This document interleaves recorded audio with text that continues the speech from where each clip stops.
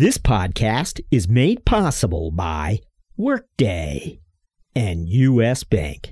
Hello, this is Sonoe Terrero, CFO of Envoy, and you're listening to the CFO Thought Leader Podcast. This is episode 640. Look, there's no rocket science. Early stage pre-revenue biotech is a race against time or money. You got to get to the next value inflection point before, with enough runway to raise the next round. So really, it's balancing, the risk of running out of cash versus the risk of never getting there. And of course, it's science, so the outcomes are not predetermined. So you can't just have plan A. You need to finance plan B and plan C. But it's really, and I think this is where sort of the communication skills get really important, is making sure that the entire organization understands the strategic rationale and the strategic plan, and how that ties down into the day-to-day activities.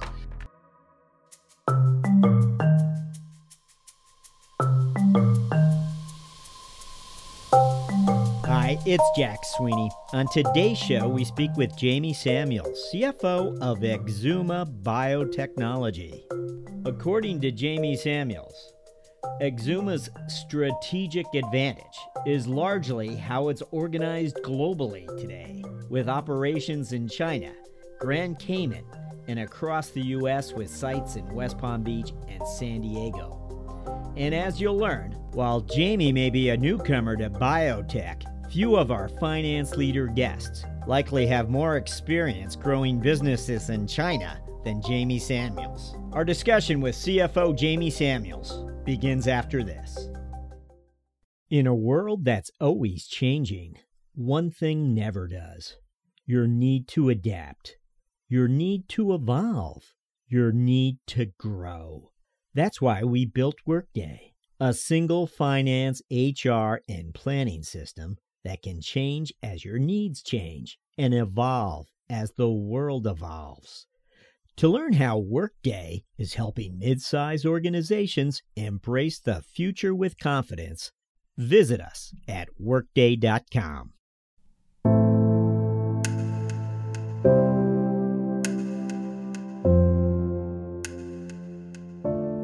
Hello, we're speaking with Jamie Samuels, CFO of EXUMA Biotech. Jamie, welcome. Oh, glad to be here. Jamie, we always like to begin by asking our guests to look back for us and sharing with us some of the experiences they feel prepared them for a CFO role. Sure. Tell us a little bit about yourself and what were those experiences? Well, actually, I don't have a traditional CFO or finance background. I'm actually a liberal arts major by training. I was a Chinese student when all the cool kids were learning Russian and Japanese because that was the future, certainly not Chinese. So I came late to finance. And in fact, my first job actually was carrying a bag as a sales rep for a Taiwanese company selling medical devices. And I found that while I was good at sales, it really wasn't for me. It's a little bit too much of an emotional roller coaster. So my next job, I worked for an ex-BCG consultant in corporate development. And what really that taught me was that my financial toolbox was lacking, and I really need to go and prove that. And so my response was to go and try to get myself into the most quant-oriented MBA program I could. And that turned out to be the Wharton School at UPenn. And so I did that. And that actually led to my first finance role, which was a CFO role for an operating company, J&J in medical devices in Taiwan, kind of at far ends of empire. And what you really learn is that an MBA does not teach you how to be a CFO of a small operating company. It gives you lots of tools and lots of experiences, but it doesn't give you that compliance and controllership. And so to J&J's credit, they gave me an opportunity to learn all of that. J&J was a very centralized, decentralized company at that time. You had to do a lot of things on your own with small teams to the same standards that $1 billion opco in the US might have to do. So that's really where I sort of, got into finance and learned the trade, really. But one of the things I learned as I progressed in J&J is that the roles get very big in terms of revenue, but they're still quite narrow roles. You're still missing a lot of pieces of sort of the CFO portfolio, investor relations, tax, treasury, to a lesser extent, M&A and L&A and things like that, because you do get to participate in that. But I would have had to sort of switch my career and gone to New Brunswick or Beersa in Belgium to go pursue those things. And so I really wanted to be a standalone CFO. And so my first real opportunity for that actually was when I joined as a CFO of a company called Fusheng. And it was a PE-backed portfolio company. And that really brought all the lessons and learnings that I'd been building essentially since my role of carrying a bag as a salesman together. And this time I didn't have the backstop of corporate. I was on my own and making these decisions and owning them for better or worse. So that really sort of got me to where I am today. And so here I am at EXUMA. We're a US company. We're an international company. We're very small. We do have a significant operation in China. And so I think this role, when I saw it, I was like, this is a very good fit for me based on my past career. So that sort of gets me to where I am today. So how many years was it that you lived in the Far East? Right. So I did sort of the tour of sort of greater China. So I've lived in Taiwan, Shanghai, Beijing, Hong Kong, and Singapore, sort of the Mandarin-speaking world. I've probably been in Asia since before I matriculated into university, since I was 18. I did a gap year when it was a bit unusual to do that. I actually had to write a letter and explain why I wanted to delay my matriculation a year. But it worked out. I did well, and I came back and I tested into second year, so I was able to finish my major early. Now, maybe you can give us some historical perspective here, because we always refer to it here in the U.S. as the opening of China. There were a number of reforms that happened, of course, in the 90s, maybe in the late 80s as well. Can you share what was happening exactly? This was still pretty close to Tiananmen. So that was in 89. I'm doing this in the beginning of 91. So at that point, China was still a little bit of no-go zone. It was opening up. You can see Xian Yansen, the last company I worked for, J&J, they went in 85. The Chinese government is still very appreciative of the fact that they stuck it through the whole time. And so the alternate was actually going to Taiwan. And I think sort of the facility, at that time, the educational infrastructure was better developed in Taiwan. It might even still be the case today.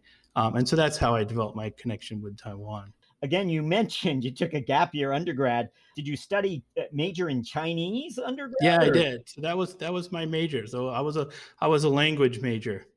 Wow, what an interesting time to have been there. That China is really no longer with us. That there's been so much that's changed. Yes.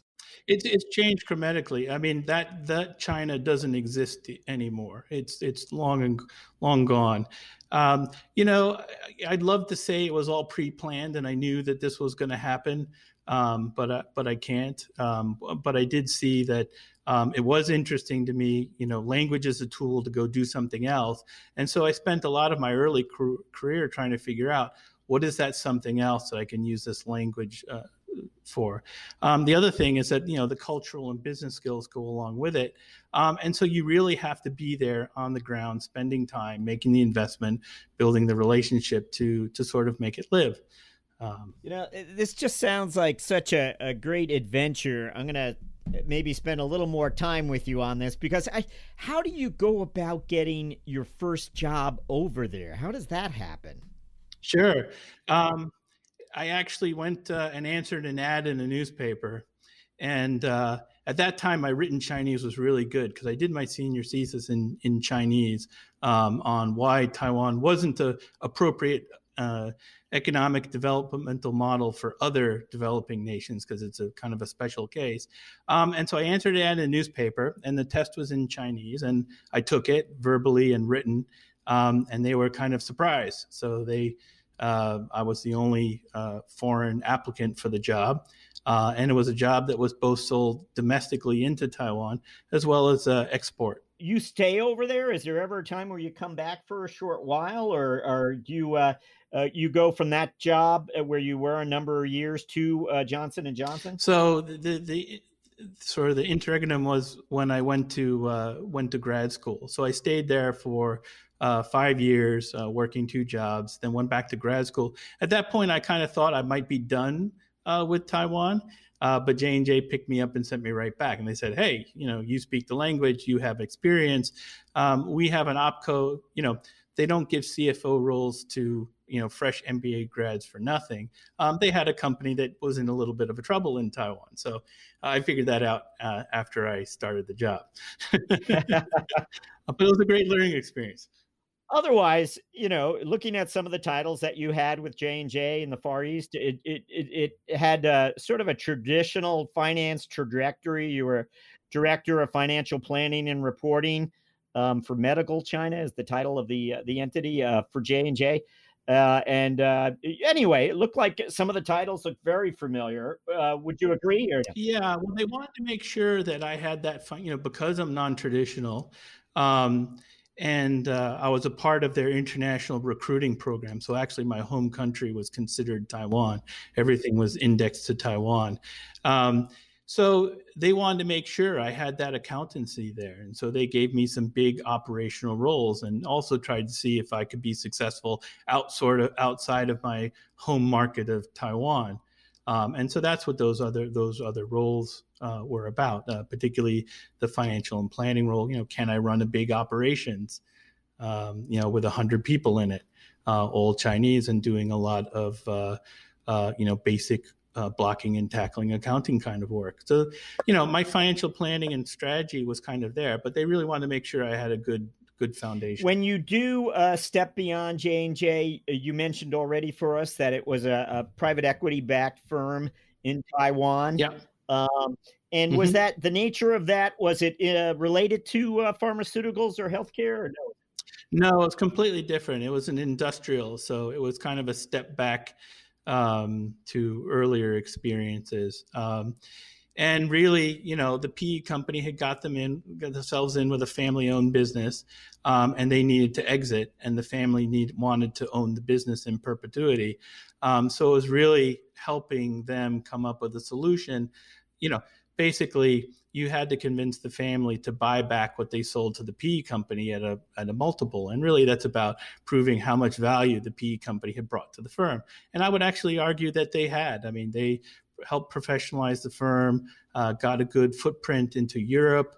We had done some acquisitions in Germany that really got us some good channel and marketing and R&D capabilities, because really in the compressor space, it's really all about efficiency, and the green laws in Europe are really driving the technology.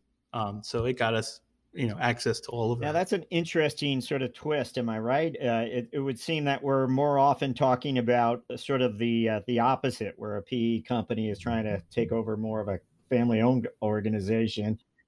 This was a very unusual situation. So can you share with us what was the circumstances that ultimately bring you back stateside? And maybe it wasn't professional. Maybe there were some more personal aspects of life coming into play here with having your roots back in the U.S. No, I mean, it's really experience. When you spend as much time as I have in the Far East, you kind of get pigeonholed as that. And so it's a part of broadening, even though I had a lot of experience working in the US and Europe through that company. We had, 6 plants in the US and Europe, including union plants. But I really want to step out of that sort of pigeonhole of being, you're the resident China expert. And so that's really what the driver was. And I wanted to, again, the company I joined was doing something really innovative and interesting. And they were, a smaller, they weren't really a startup. I guess you could say they were an overnight success after 10 years of work. But they were really poised to do something special. And I figured I had a role in helping them get the next round of financing and help launch them towards an exit. Would you mind? I just want to mention it sounds interesting. It was a SaaS software company that's focused on supplying business solutions to the veterinarian industry. There's dollars to be spent there, I would imagine. Absolutely. Fur babies and pet parents. But really what we did is, that business is really about helping the mom and pops. Veterinary industry is very, very fragmented. There's something between 26 and 28,000 veterinary clinics. A lot of them are still run by founders, and they're small businessmen, business people. And, they need help competing against the Chewies and the 1-800 pet meds. And so what we did is we really set up a suite of tools to help them, deliver medications to home, drive revenue, drive compliance, get better medical outcomes, and really meet the needs of their customer population so that people weren't leaving them to go start buying their meds at 1-800 pet meds. So we're finally up to your EXUMA biotechnology chapter, Jamie, and I want to just begin by allowing you to tell us what exactly these offerings are that EXUMA has been developing. So this is a really interesting and exciting company. So the CEO is Greg Frost, and he did some really innovative things with his prior company, Halozyme. And really that was about taking long drawn out processes with IV drips and turning them into a subcutaneous shot. Again, that's all about compliance. It's all about reducing the cost and increasing access. And he had an interesting idea, CAR T.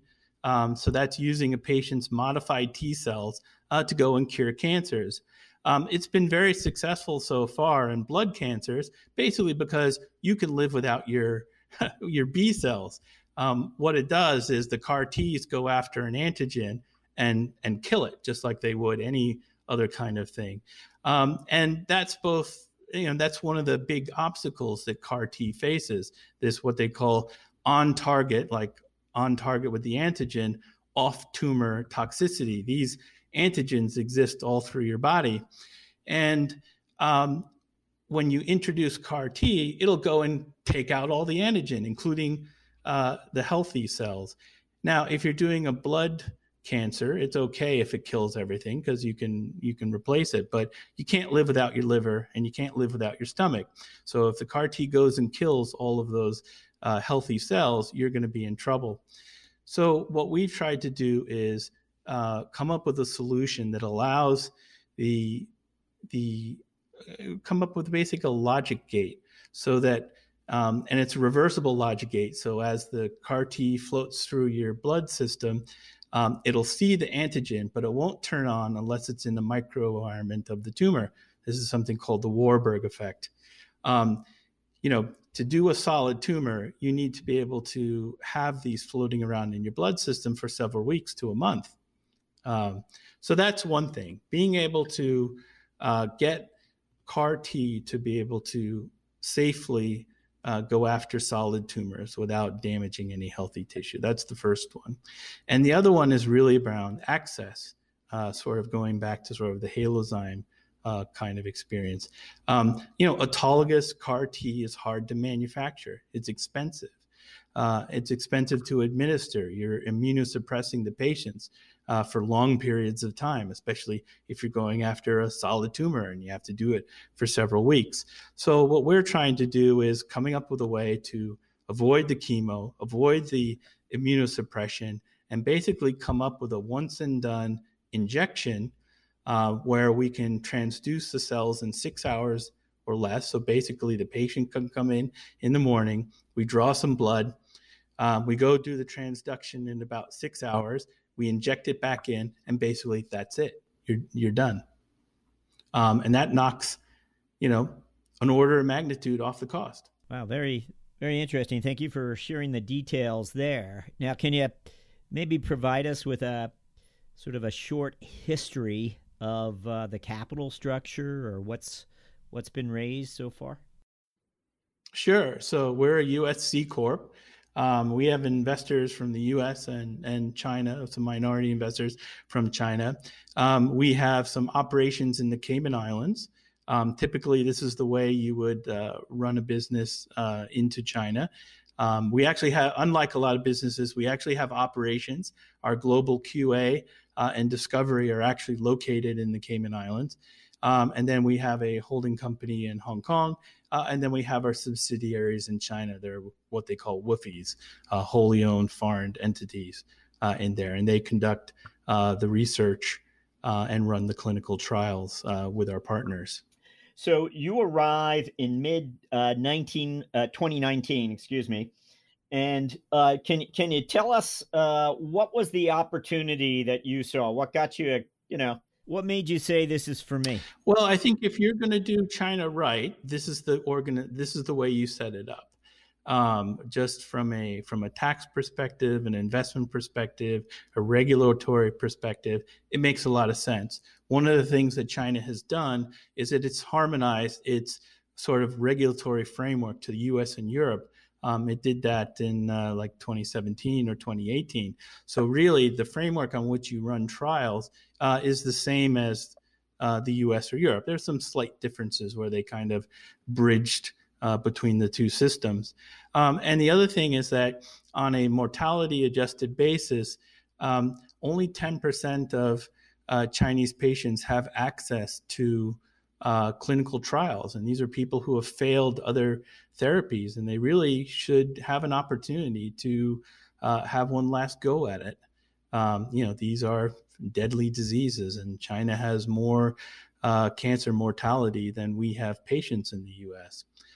So that seemed very compelling to me. And in addition to the two technologies, I think, through my J&J days, we talked a lot about access. And we talked a lot, creating effective medications that have broad access. And I think if we're successful, we really have an opportunity to fundamentally change how cancer treatment is thought about and done. We did some research on how many antigens we need to sort of develop products for to cover the panoply of cancer indications. And it's we can get 95% coverage with about 10 different markers. This being an early stage company, we imagine you're always keeping a close eye on cash, but what might be some of the other numbers that you keep top of mind? Yeah. So look, there's no rocket science. Early stage pre-revenue biotech is a race against time or money. You got to get to the next value inflection point before, with enough runway to raise the next round. So really, it's balancing, the risk of running out of cash versus the risk of never getting there. And of course, it's science. So the outcomes are not predetermined. So you can't just have plan A. You need to finance plan B and plan C, but it's really, and I think this is where sort of the communication skills get really important, is making sure that the entire organization understands the strategic rationale and the strategic plan, and how that ties down into the day-to-day activities. They're really, that's the context and the so what. What data specifically do we need to deliver? What developmental milestone do we need to hit? And by what time? And so it's really cash burn versus contribution towards that goal.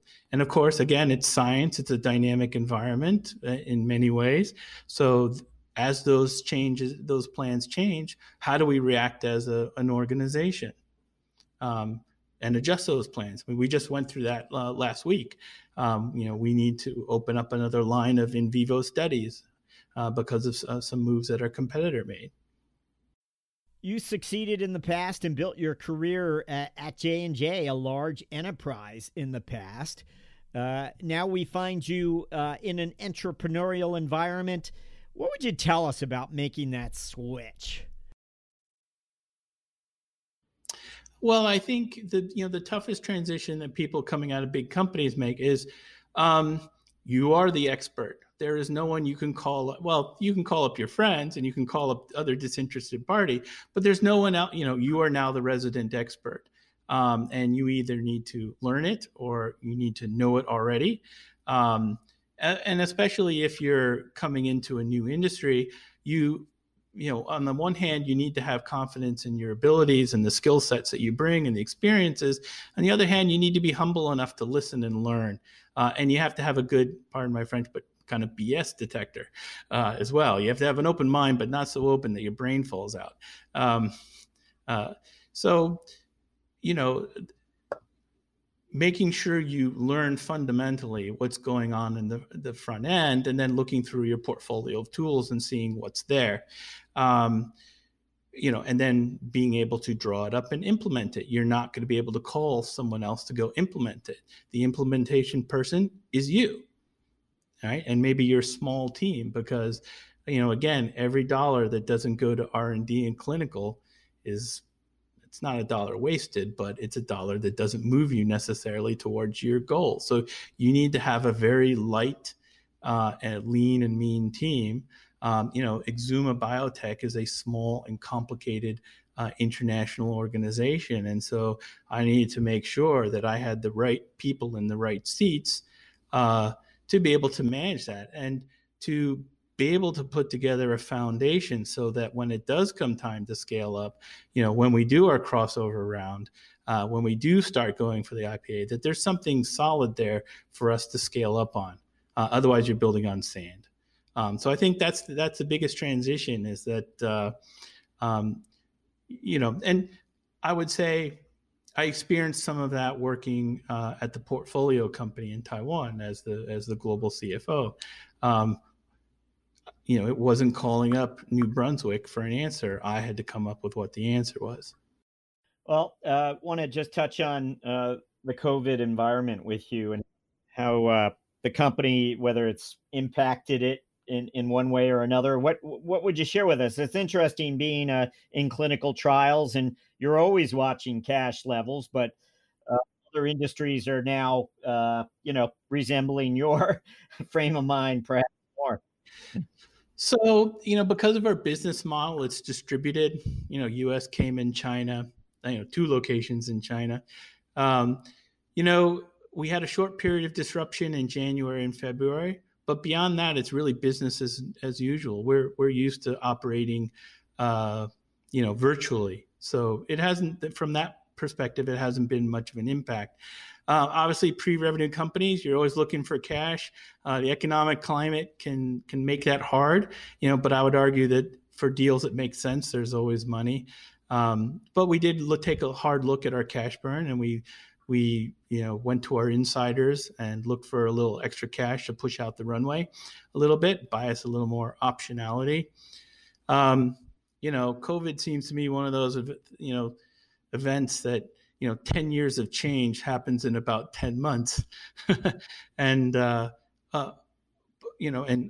think, what I'm really looking for is a vaccine, because no matter how much of our GDP comes from tech workers or others who can readily telecommunicate, we all need power, water, sewer, and transportation. And, if Spain, New Zealand, and the state of Victoria and Australia have taught us, is you can't really hide from this virus. So until we can impart some kind of immunity, I don't think there's any return to normal. But for us as a business, we've been, since February, we've been full speed ahead. Excellent. Great detail there. Thank you. So we always enjoy asking finance leaders just for one, a moment of insight we refer to as the finance strategic moment, where during the course of your career, you saw something in the numbers and you avoided a risk or pursued an opportunity. Anything come to mind?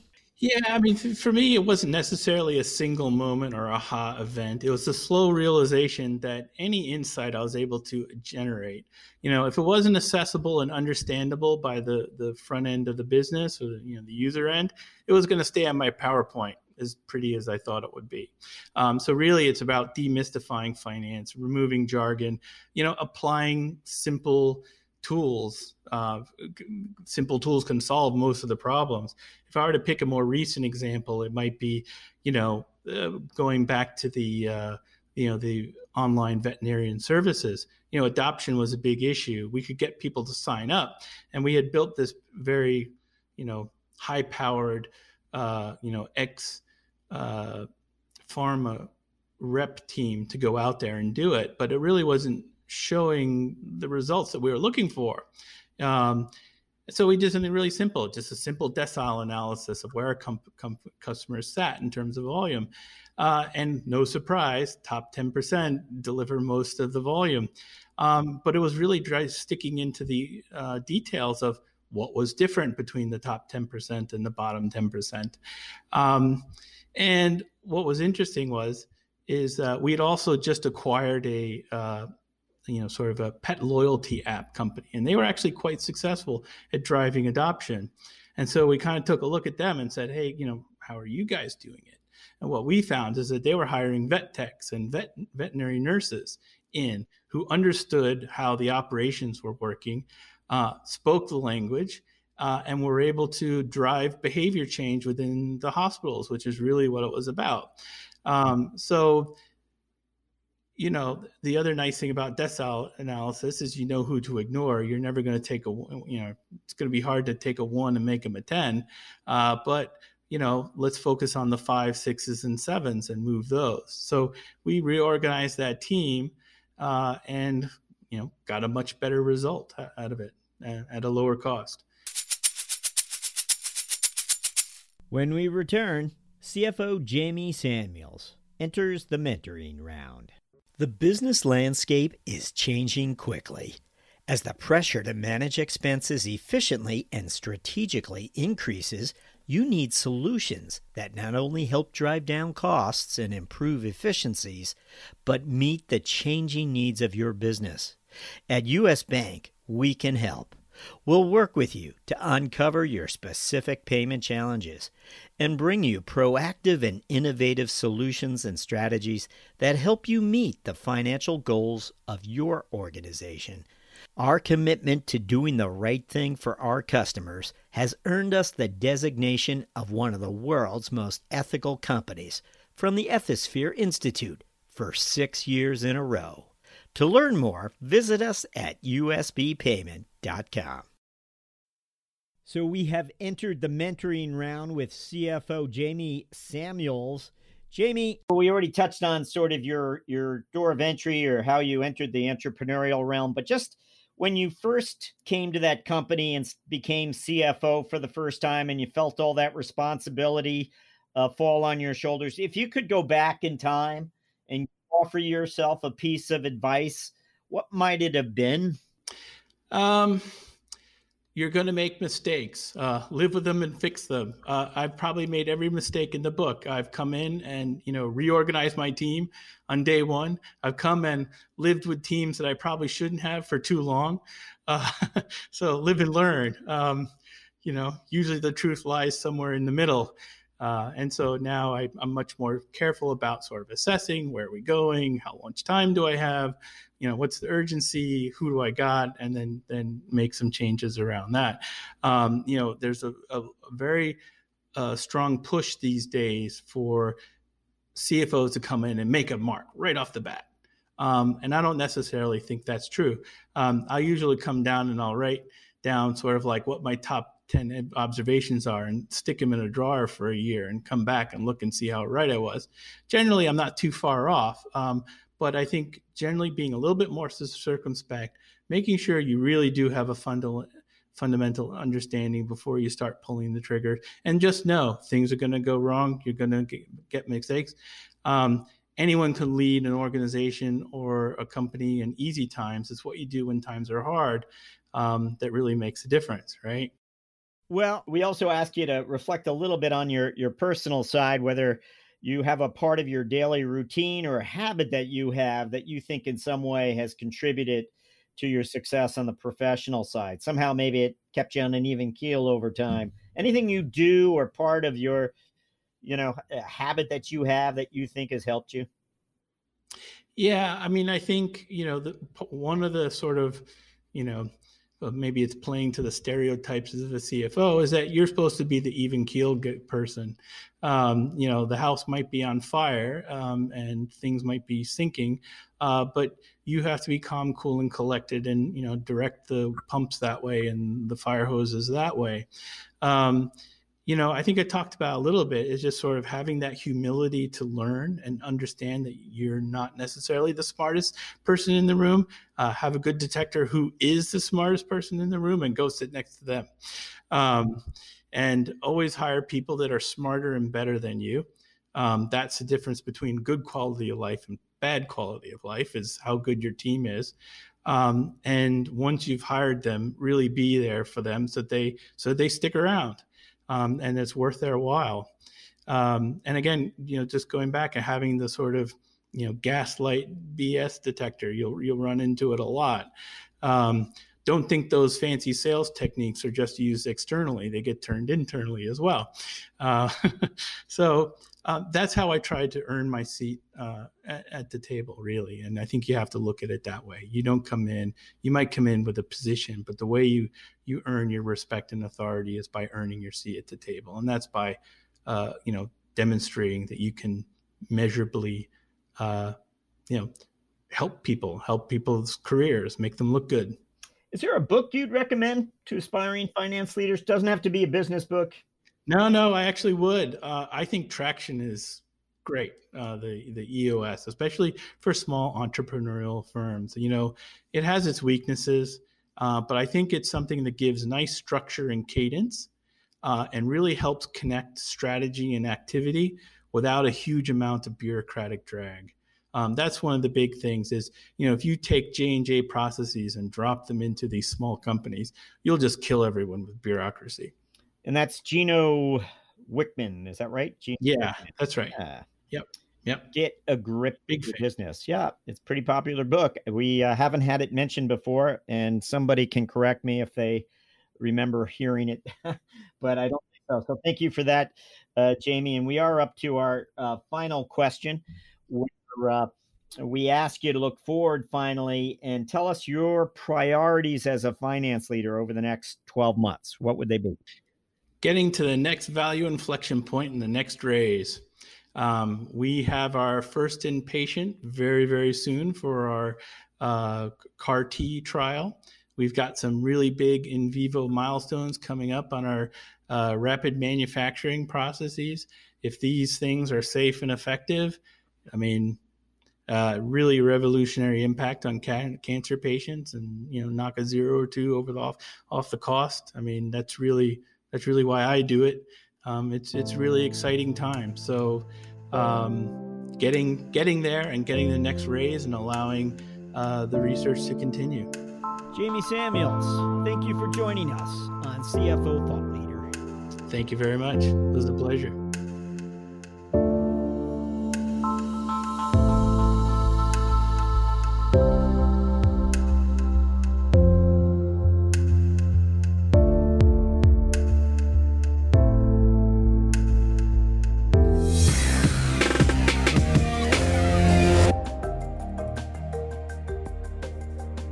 Hello, listeners.